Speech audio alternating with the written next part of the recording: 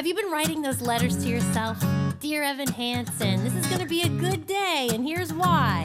I started one. Dear Evan Hansen, I attended the opening night performance of the San Francisco run of your national tour at the Curran Theater. I've heard a lot about your show, the 6 Tonys, including Best Musical, and the Grammy for Best Musical Theater Album. I've seen the songs performed on various television shows, and many of my friends own the album. I know this show has touched a nerve with a lot of people, and, after seeing it, I understand why. Yet, I left the theater feeling a bit uncomfortable. Your story of a friendless high school student, played by Ben Levi Ross, with an unspecified behavioral condition who finds himself trapped in a lie of his own creation about a fellow student's death, has a lot to say. It speaks to the lonely, the different, and the heartbroken via some beautiful songs by Benj Pasek and Justin Paul, like You Will Be Found and Waving Through a Window.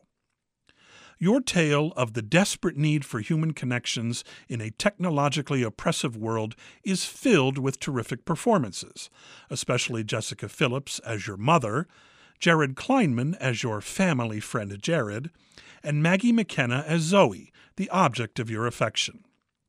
Steve Levinson's book speaks many truths as well. I have experienced firsthand the phenomenon of what happens at a public school when students are faced with the unexpected death of a classmate. How some latch on to a person they never knew and create a relationship that never existed. Where I find the story less than truthful, however, is in dealing with the issue of your condition and the underlying message of the myth of a good lie.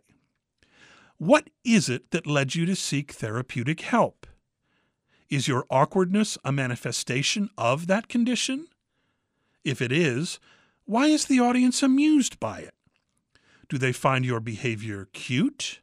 Funny? Is your pain being played for laughs?